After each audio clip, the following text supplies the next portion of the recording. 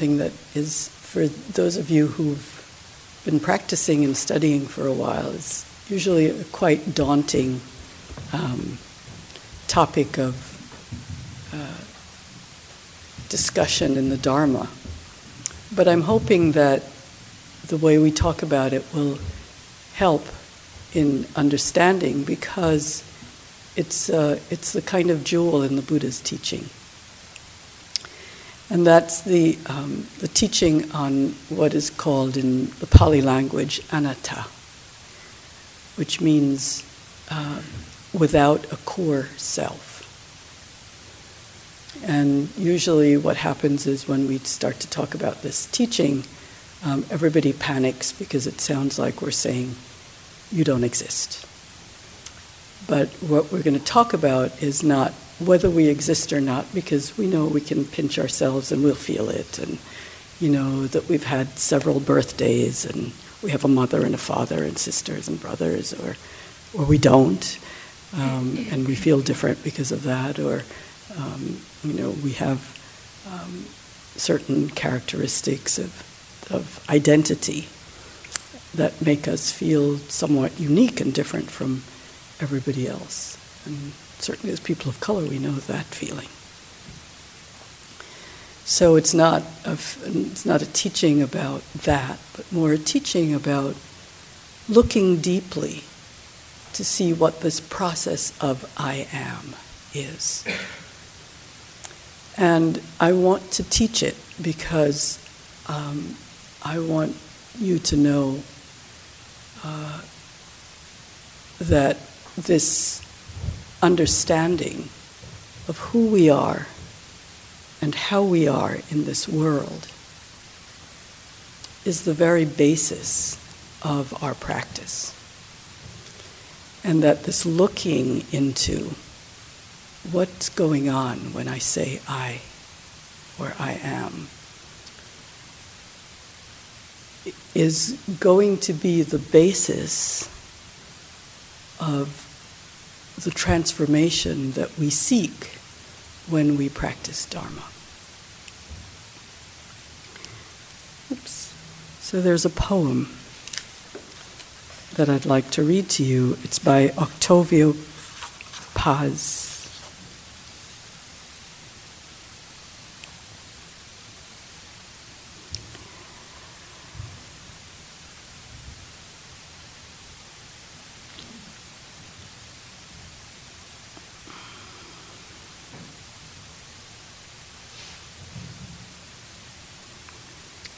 And it's a poem that really reminds us that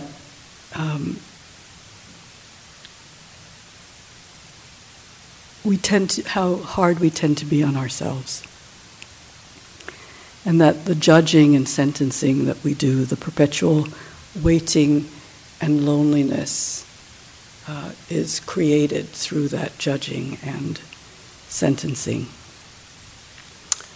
But he says even after we've forgotten the names and the places of our birth, the heart still has the capacity to open again and to love.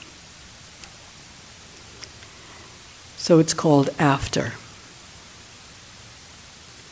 After chopping off all the arms that reached out to me,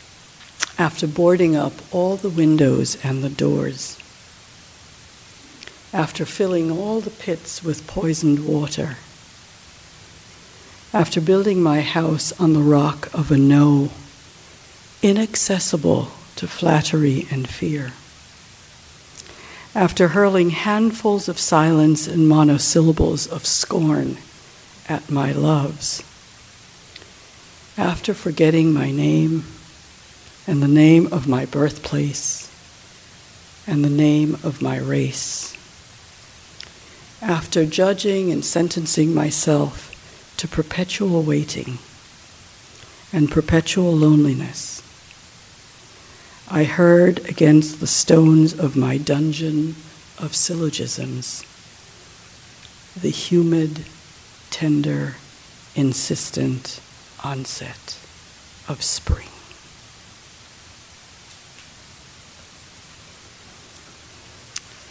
And I wanted to read that to you so that you have a context in which to listen to this hopefully short talk.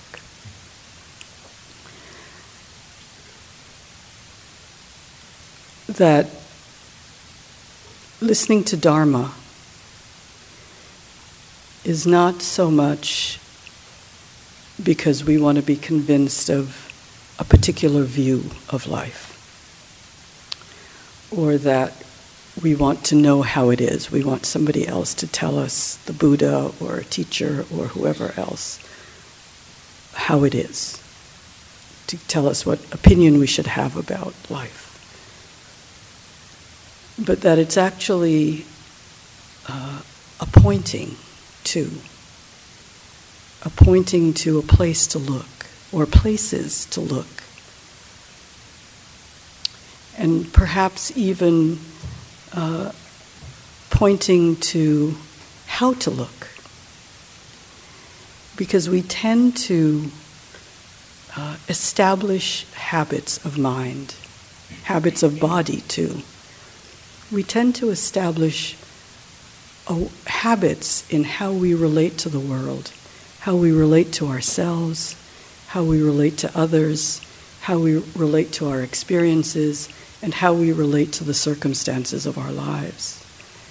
We establish those habits, and then once they've been established, we tend to just kind of wear in that groove. Do you know what I mean? We get on automatic pilot, and we're like, we don't even think about it anymore. And then we forget what the assumptions were that led us to establish those habits, and we don't re-examine them. And I noticed this even in our governing New York insight, that we tend to establish ways of governing, ways of the organization being, because we respond to how things are at a particular time. And then things change, but we don't notice it. So we just keep going, the same way we went 5 years ago or 10 years ago when things were totally different. Do you know what I'm talking about? Yes. Right? Because we do this in our lives, right? Something happens, we make an adjustment, or we respond to that thing that happens, and it works out pretty well, right? So we start to just do that every time something happens. That's how we respond. But the next event may not have the same appropriate response. It may have a completely different appropriate response. But because we've established that habit, we just keep going. And then we hit a wall, and we haven't got a clue as to how that happened, right? But it happened because we have a basic assumption. And that basic assumption is that we are a particular way. And that can be established at any stage of our lives. It can be established at a time when we're 1 or 2 or 5 or 10 or 15 or 20 or 25 or 40 or 60. It can be established at any time when something significant happens. Somebody says something that really penetrates, or a situation happens that's traumatic, or people respond to us in a particular way. And because we want to protect the organism, we say, well, we're going to do this or we're going to do that. We're going to protect the organism. And then before we know it, we're protecting the organism even when it's not under attack or under fire. I was at a yoga retreat this last week, which was wonderful. And I've been going to this yoga retreat for several years, every year for a week. And I took a friend with another Buddhist teacher this time, who was used to be a monk and is no longer a monk, but in his previous life before he was a monk, he was a wrestler. Yeah, wrestlers become Buddhists. And he got some injury in his shoulder. And he realized this 1 week, what we did is 3 hours of yoga every day. So it was like 18 hours of yoga for the week. He realized just with 18 hours of yoga that he had been, and he got this injury in college, right? And he's now in his 50s. That since he had that injury in college, so it's got to be about 30 years, he's been protecting that shoulder. And that with this 18 hours of yoga, the shoulder started to come alive again. He had actually had pins in the other shoulder that he'd also harmed, but he decided not to have an operation in the left shoulder, but he was protecting it the whole time, that he had gotten this habit of wearing his shoulder this way so that he could protect it, right? And by the end of the week, his shoulder was back. Right? After 30 years. So I thought, well, look at that, right? How we even, with this idea of a self that moves through life unchanged and unchanging, that once we look at it in a different way, everything can shift. And he was doing headstands and shoulder stands by the end of the week on this shoulder.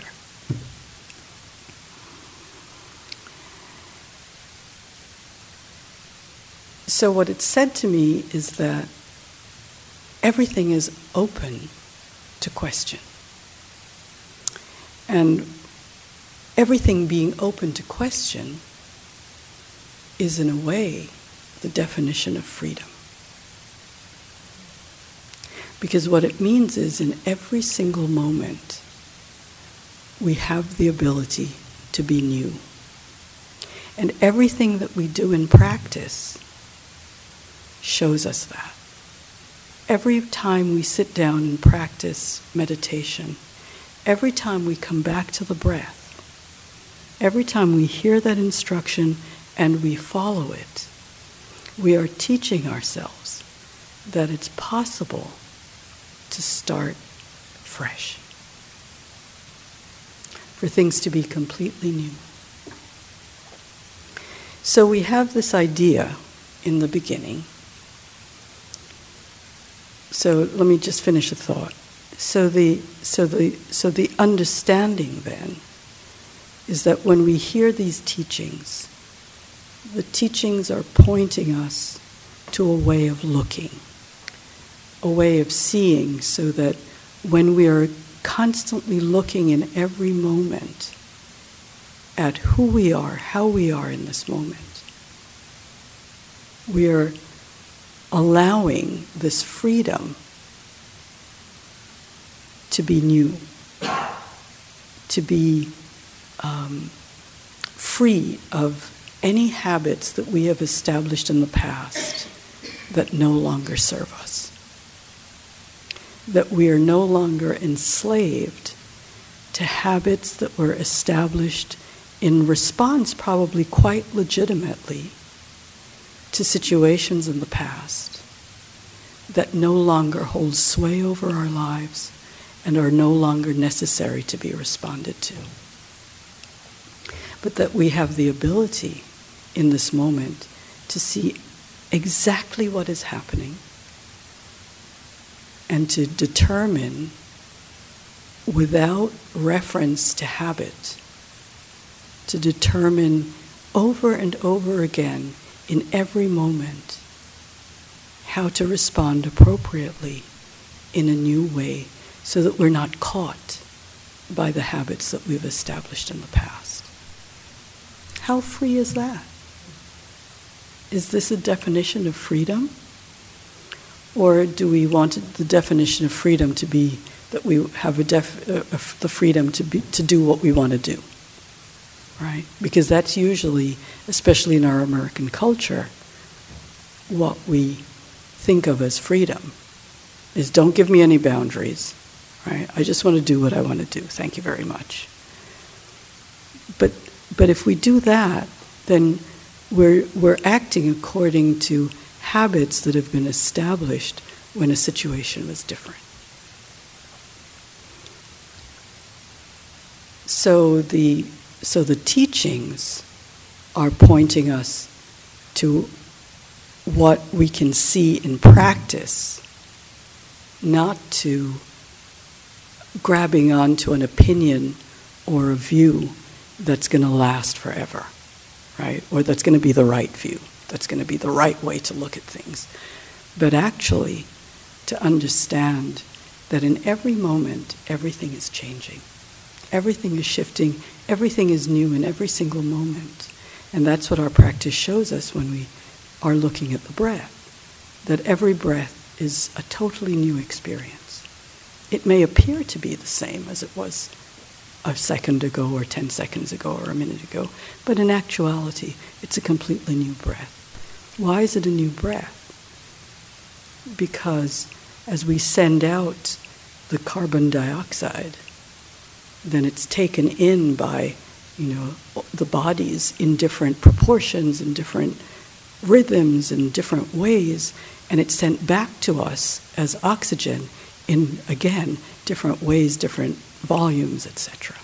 So that every breath, so that this breath may be the breath that Napoleon shared, or it may be the breath that Martin Luther King shared, or it may be the breath that, you name it, your brother or your sister or your mother or your father shared hundreds of years ago or thousands of years ago, just coming back to you now.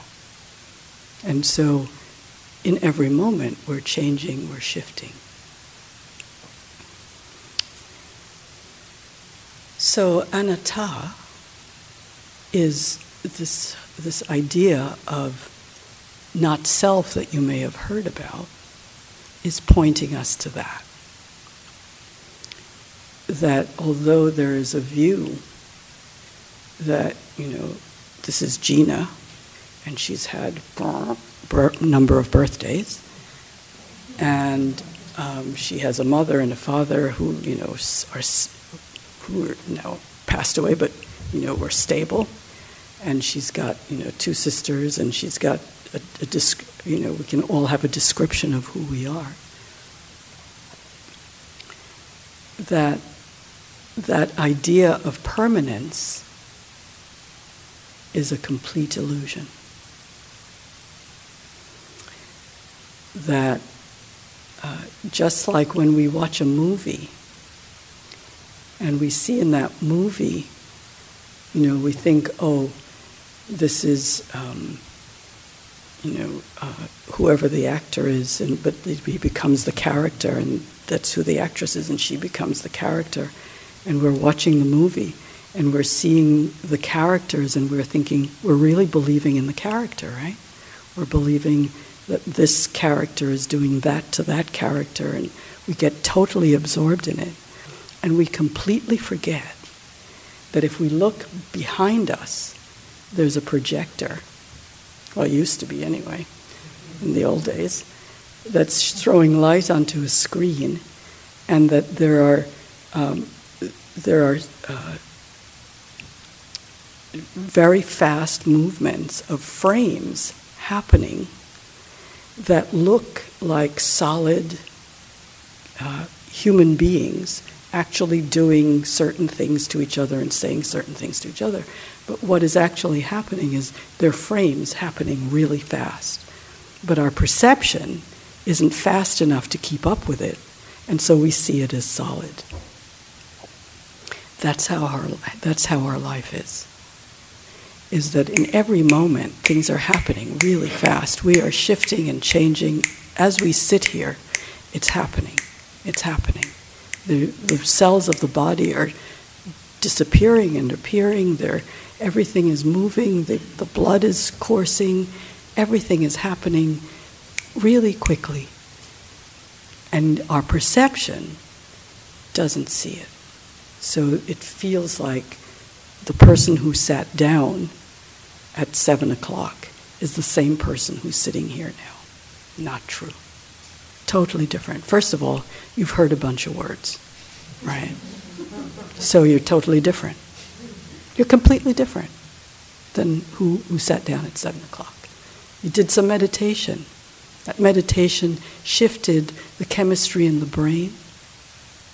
It shifted your perception. It shifted your feelings. It shifted your body. We did the yoga. The body got shifted. Our consciousness is shifting. Our ideas about what's happening here are shifting. Everything is shifting as we sit here. And yet there's this idea, as I'm sitting here looking out at all of you, that, Paul is sitting there, Dan's sitting there, Nakaway is sitting there. But what I call Nakaway or Paul or Dan or anybody else is shifting and changing. So it's not the same person who walked into this room. Now, it doesn't mean you don't exist, right? Because unless I'm totally crazy, I see a room full of people sitting in front of me, right? So I know you exist. I know you exist. And I know there's a personhood there. But what the teachings point us to is this understanding of the impermanence of all things. And that because things are impermanent and they're shifting and changing without our saying shift and change, that we're out of control of it. That we have absolutely no control over the aging process. We have no control over what the body is going to do in the next moment. The mind may have some commands that says, get up, sit down, do this, do that. Now we're going to work, now we're going to school, now we're going to do this, now we're going to do that. But what happens? No control. None.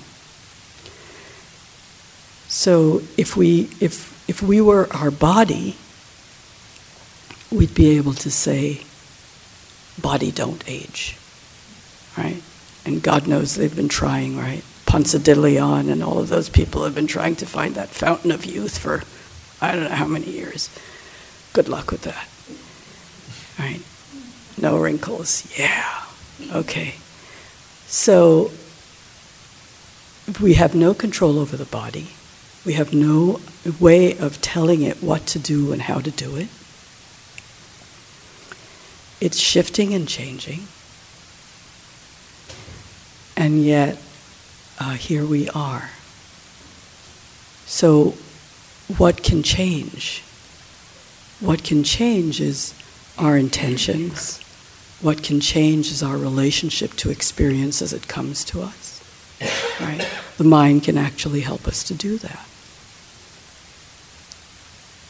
But this understanding of this inexorable change is a key understanding that allows us to know that all of the habits that we have established, all of the ways that we have decided to be in the past, aren't necessarily what will rule us, what needs to rule us in the next moment. That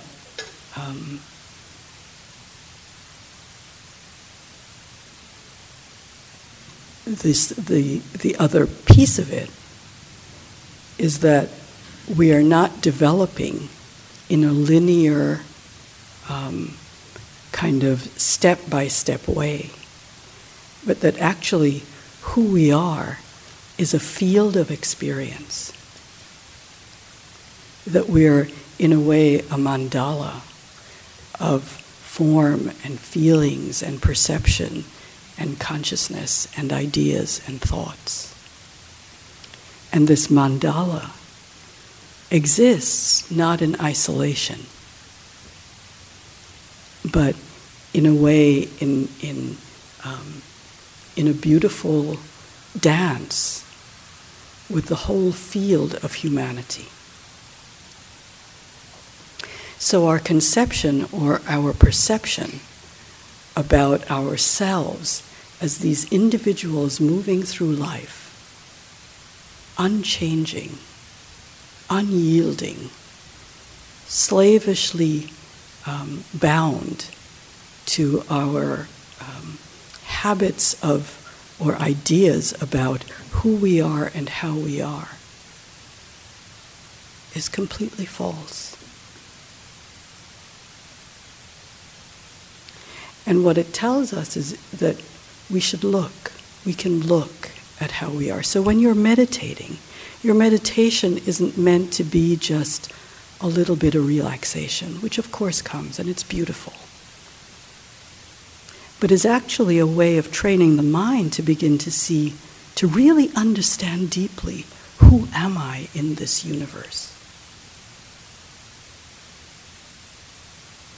And to know that this web that's created by this constant flow of shifting and changing and moving and shifting and experiencing, that we are constantly affecting it.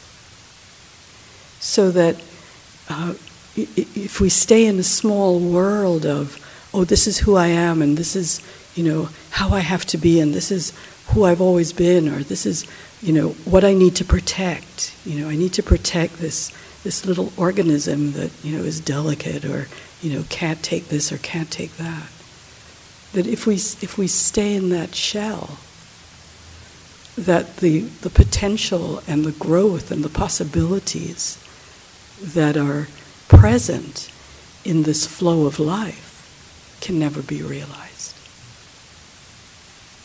So look at a waterfall from afar, and notice how you think this waterfall is just like a fall of water that is just never shifting or changing.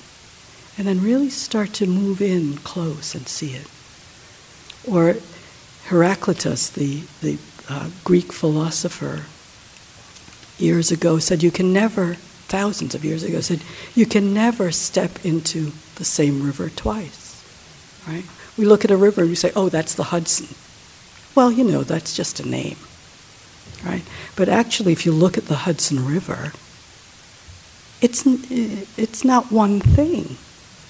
It's a shifting, moving, changing, dynamic process of tides and mud and pollution and all kinds of things going on, right? And waves and boats come and create waves, and the river is shifting and changing. We are just like that. We're not separate from the world.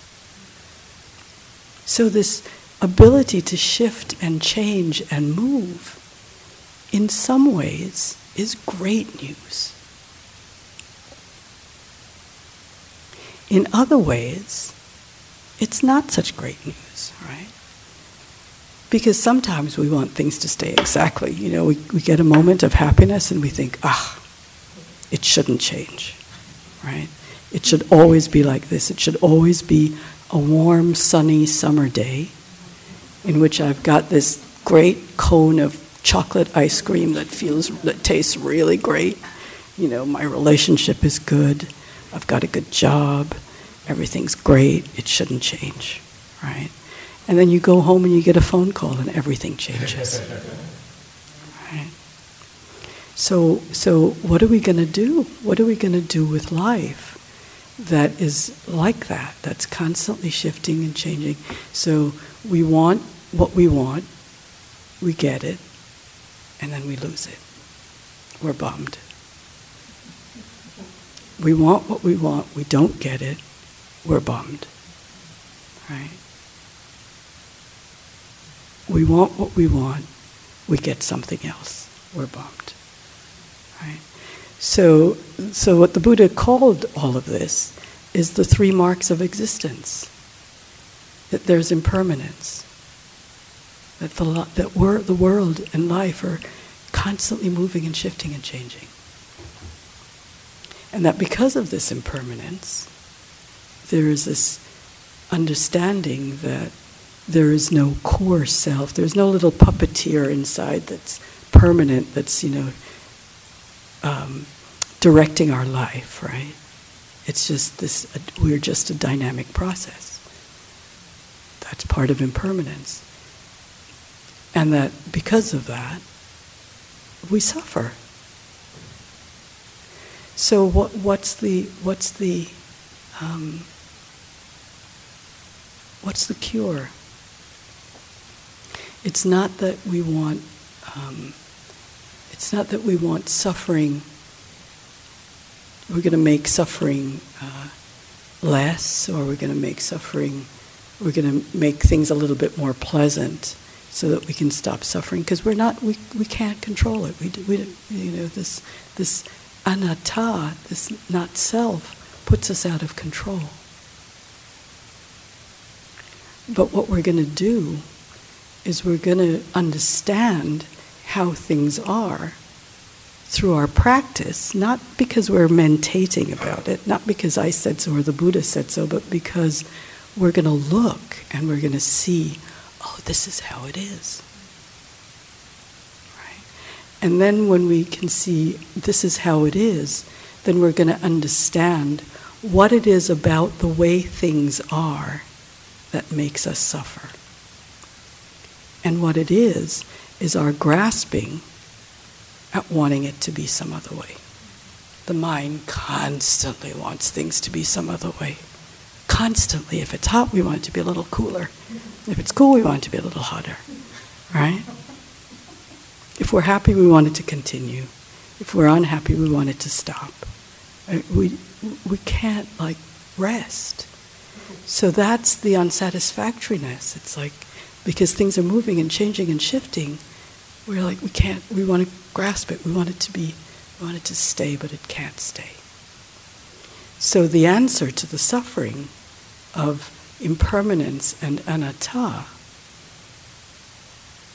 is not getting what we want, because good luck with that. But it's actually understanding our relationship to the way it is. And seeing if that can shift. Seeing if we can actually understand the cause of our suffering, which comes because of our relationship to these marks of existence. And by understanding the cause, letting go of the cause. And that's when it ceases. It ceases not because we actually wind up figuring out a way to move all the pieces on the board so that we get what we want and we get how we want it, but that we actually understand the mind, the way the mind relates to these marks of existence. And in understanding that, seeing if that can shift.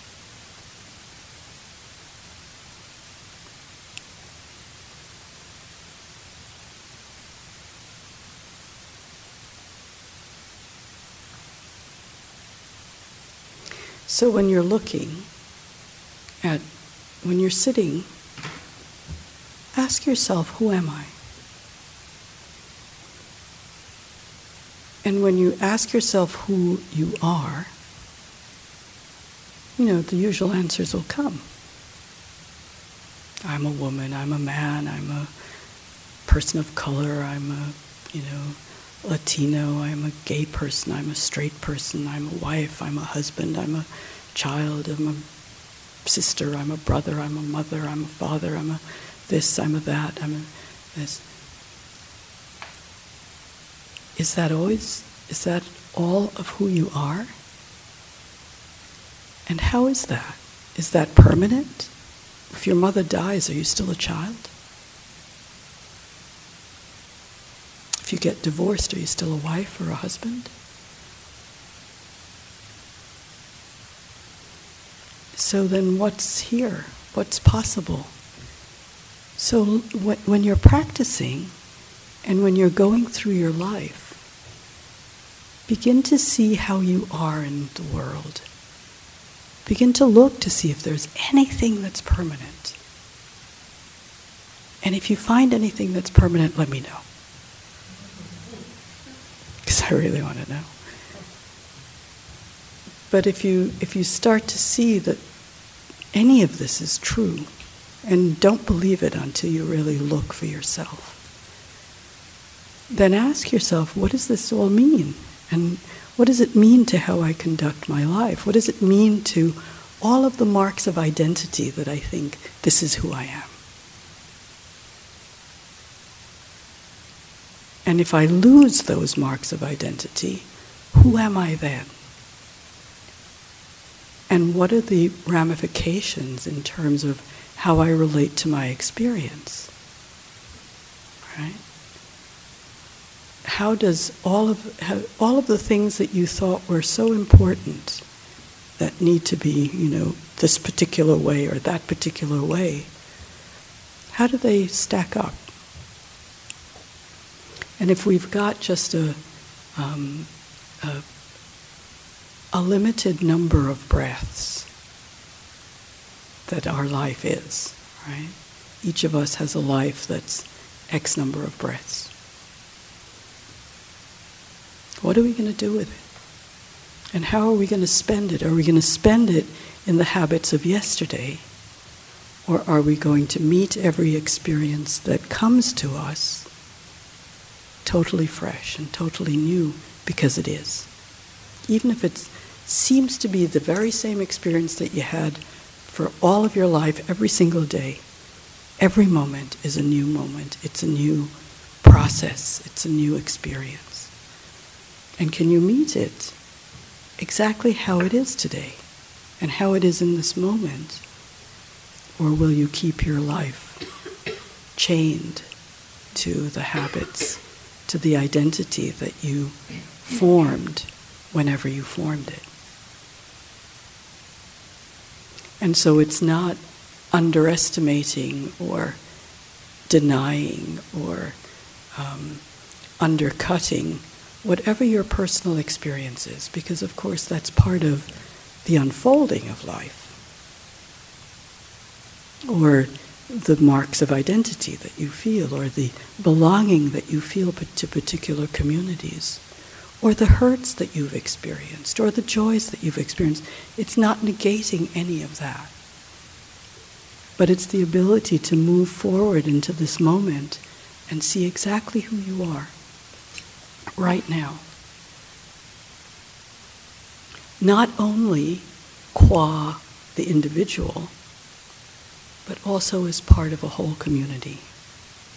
And that's the community here, going out to the larger community where you live, going out into the community of humanity, and going out into the community of the universe.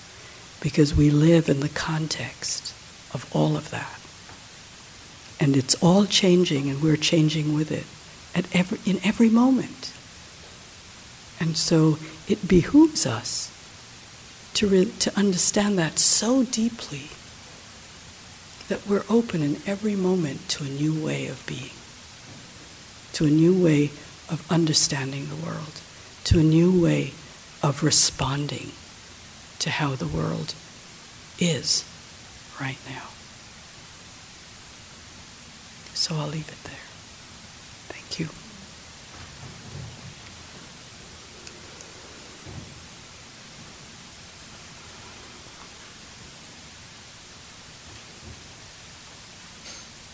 So if you have any comments or questions, I'd be happy to hear them.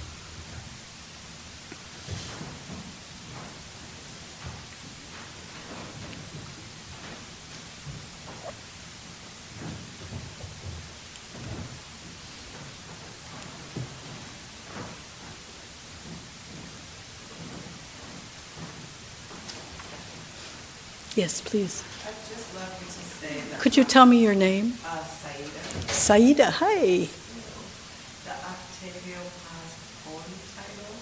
After. Do you want me to read it again? Oh, yes.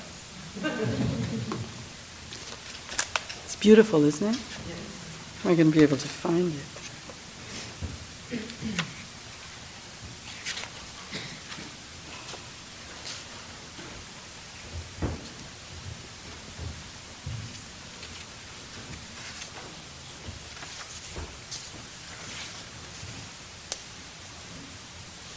lost my place.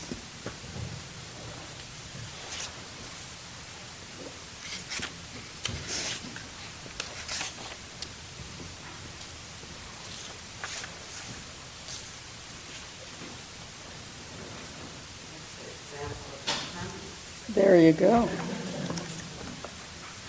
There it is.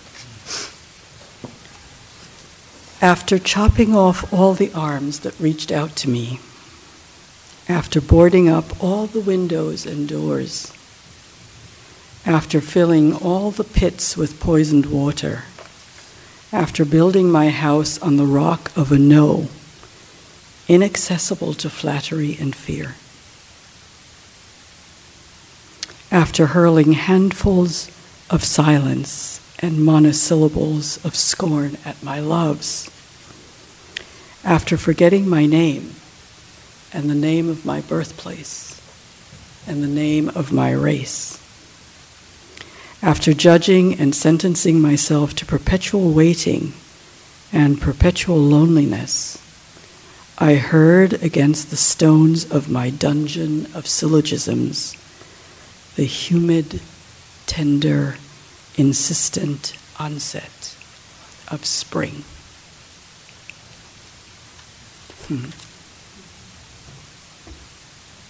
He's a beauty.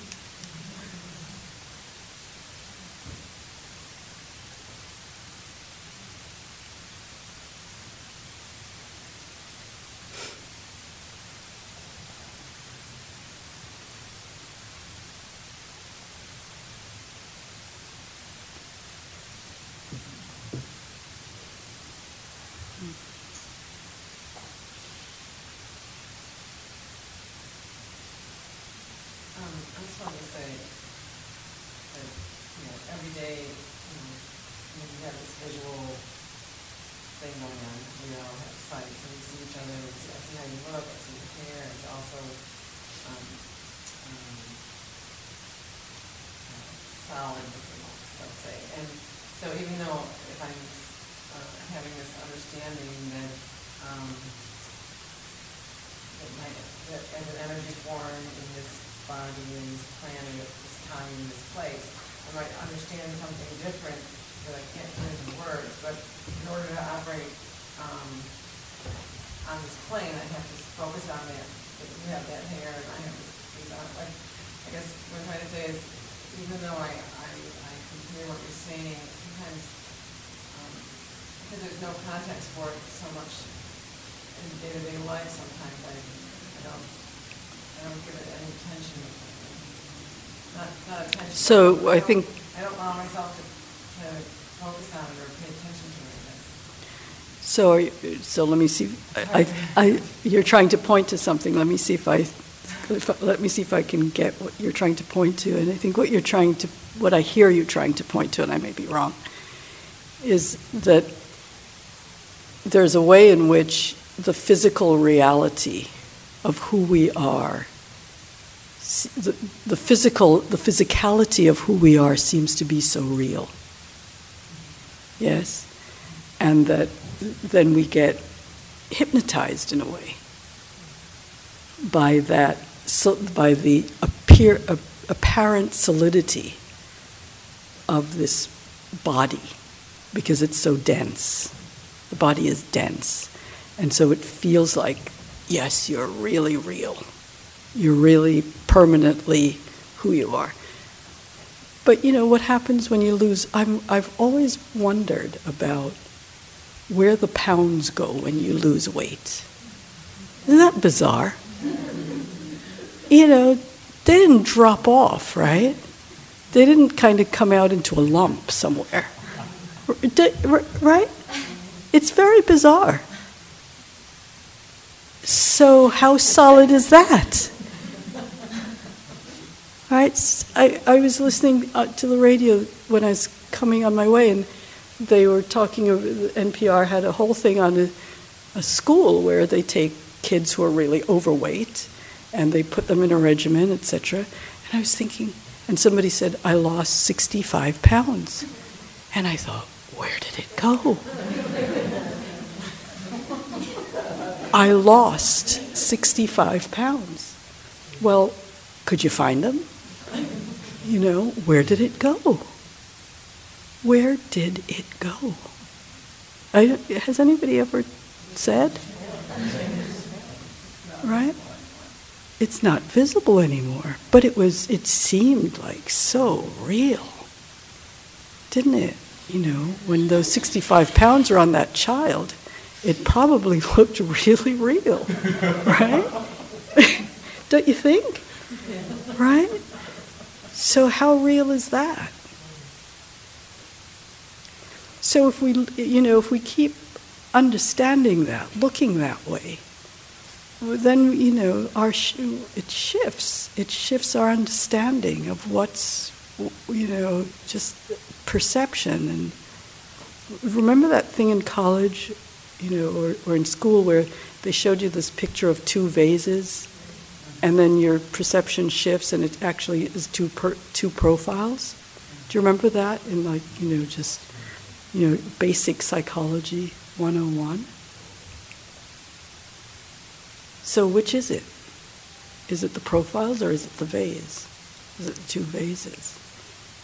And is this child an obese child, or is this child a thin child?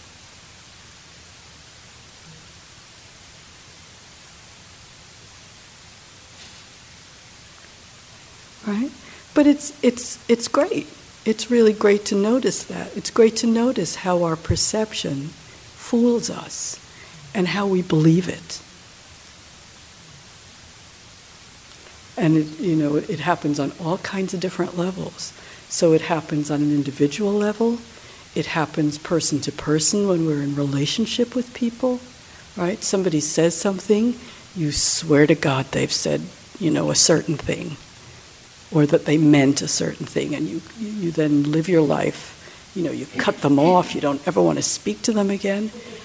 And meanwhile, they meant something completely different, right? But you are convinced that that's what's true, because that's what you think you heard. How often do we do that? So, there's a Bankai, who was a Zen master, said, don't side with yourself.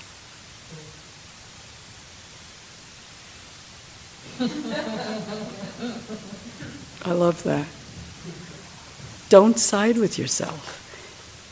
Because we have these perceptions that we get very convinced about, and then they turn out to be completely mistaken. Or we take physicality to be real.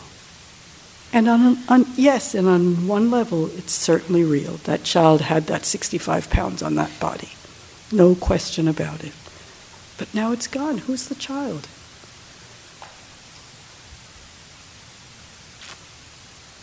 So look at what you're believing, and look at how you're siding with yourself. And look and see what's possible to shift. Because when we side with ourselves, we suffer.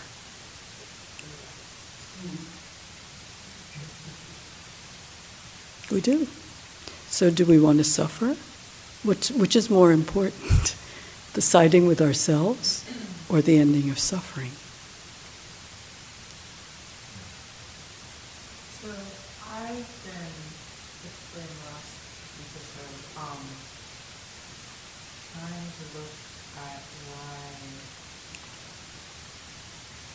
what happens to me when I don't know about something, right? When I have uncertainty. And it can be a very emotional thing, it can be a very physical thing, but it's constantly in my mind trying to, I'm well aware of knowing that my perception is probably incorrect, or knowing that my mind is taking me to a different place.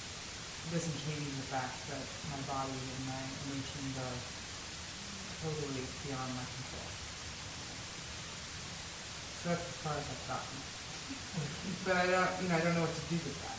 I don't know how to look any deeper Well, but even though there are certain elements of life that are beyond your control, your intentions are not beyond your control.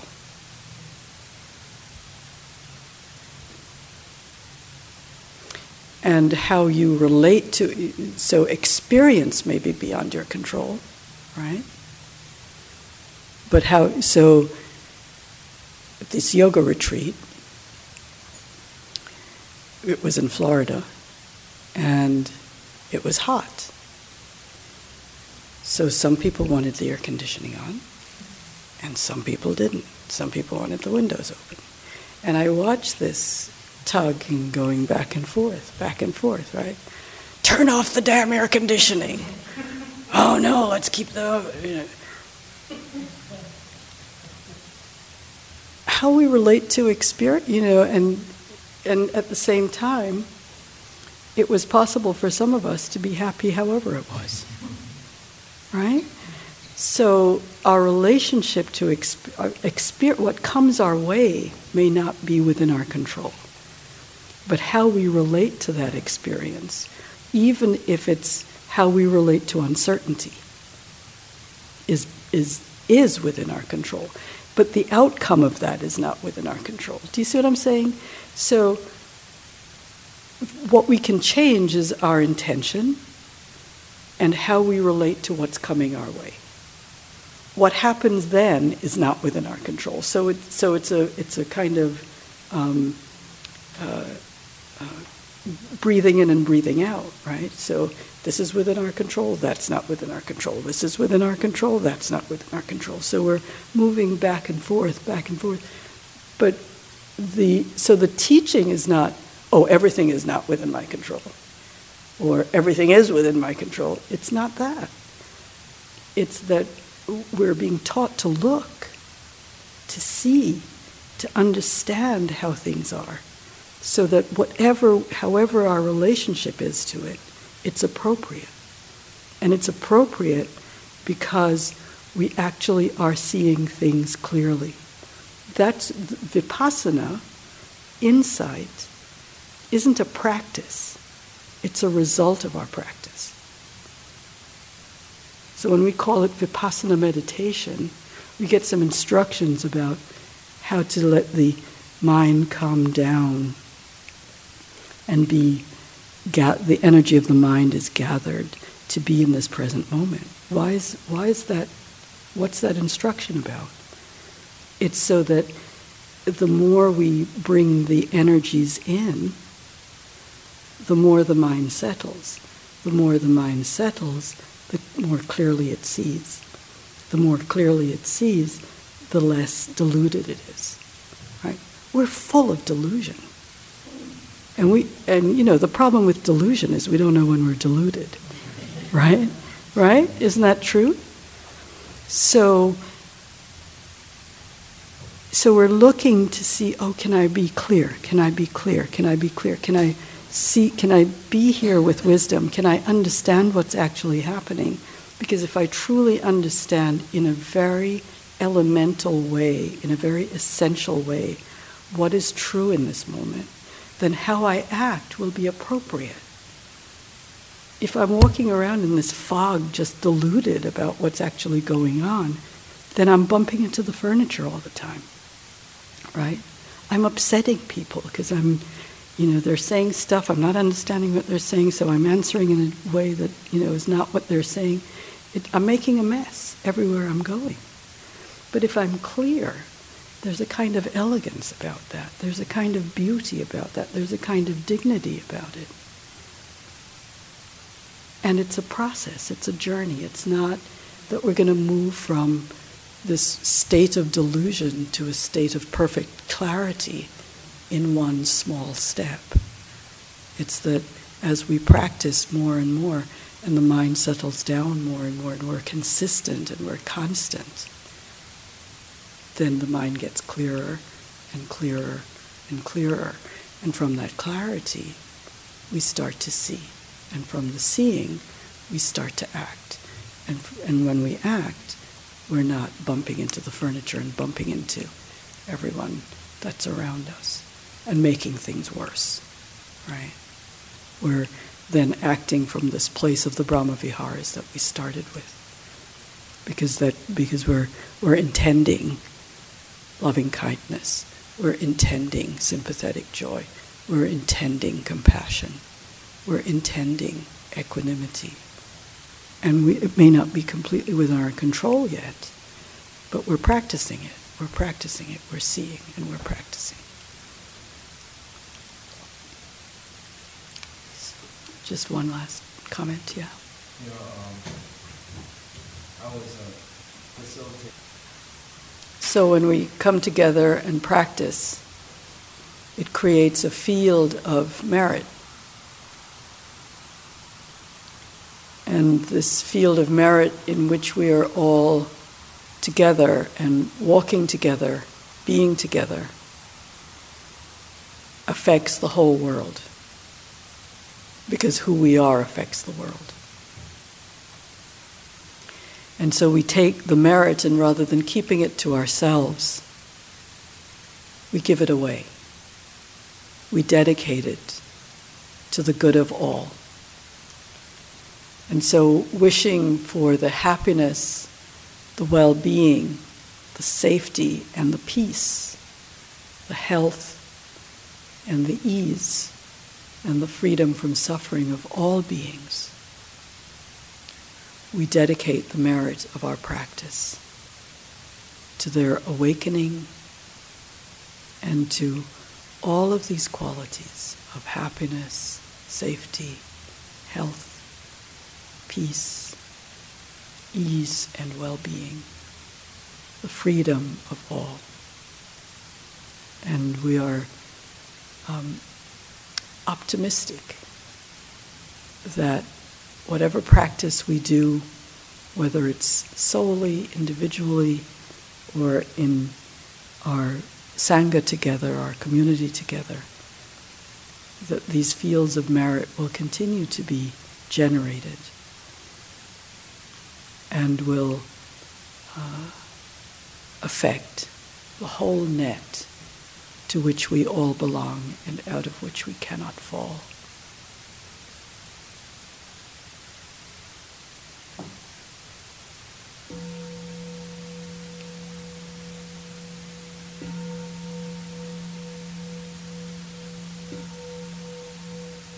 Thank you so much for being here. Thank you for your practice.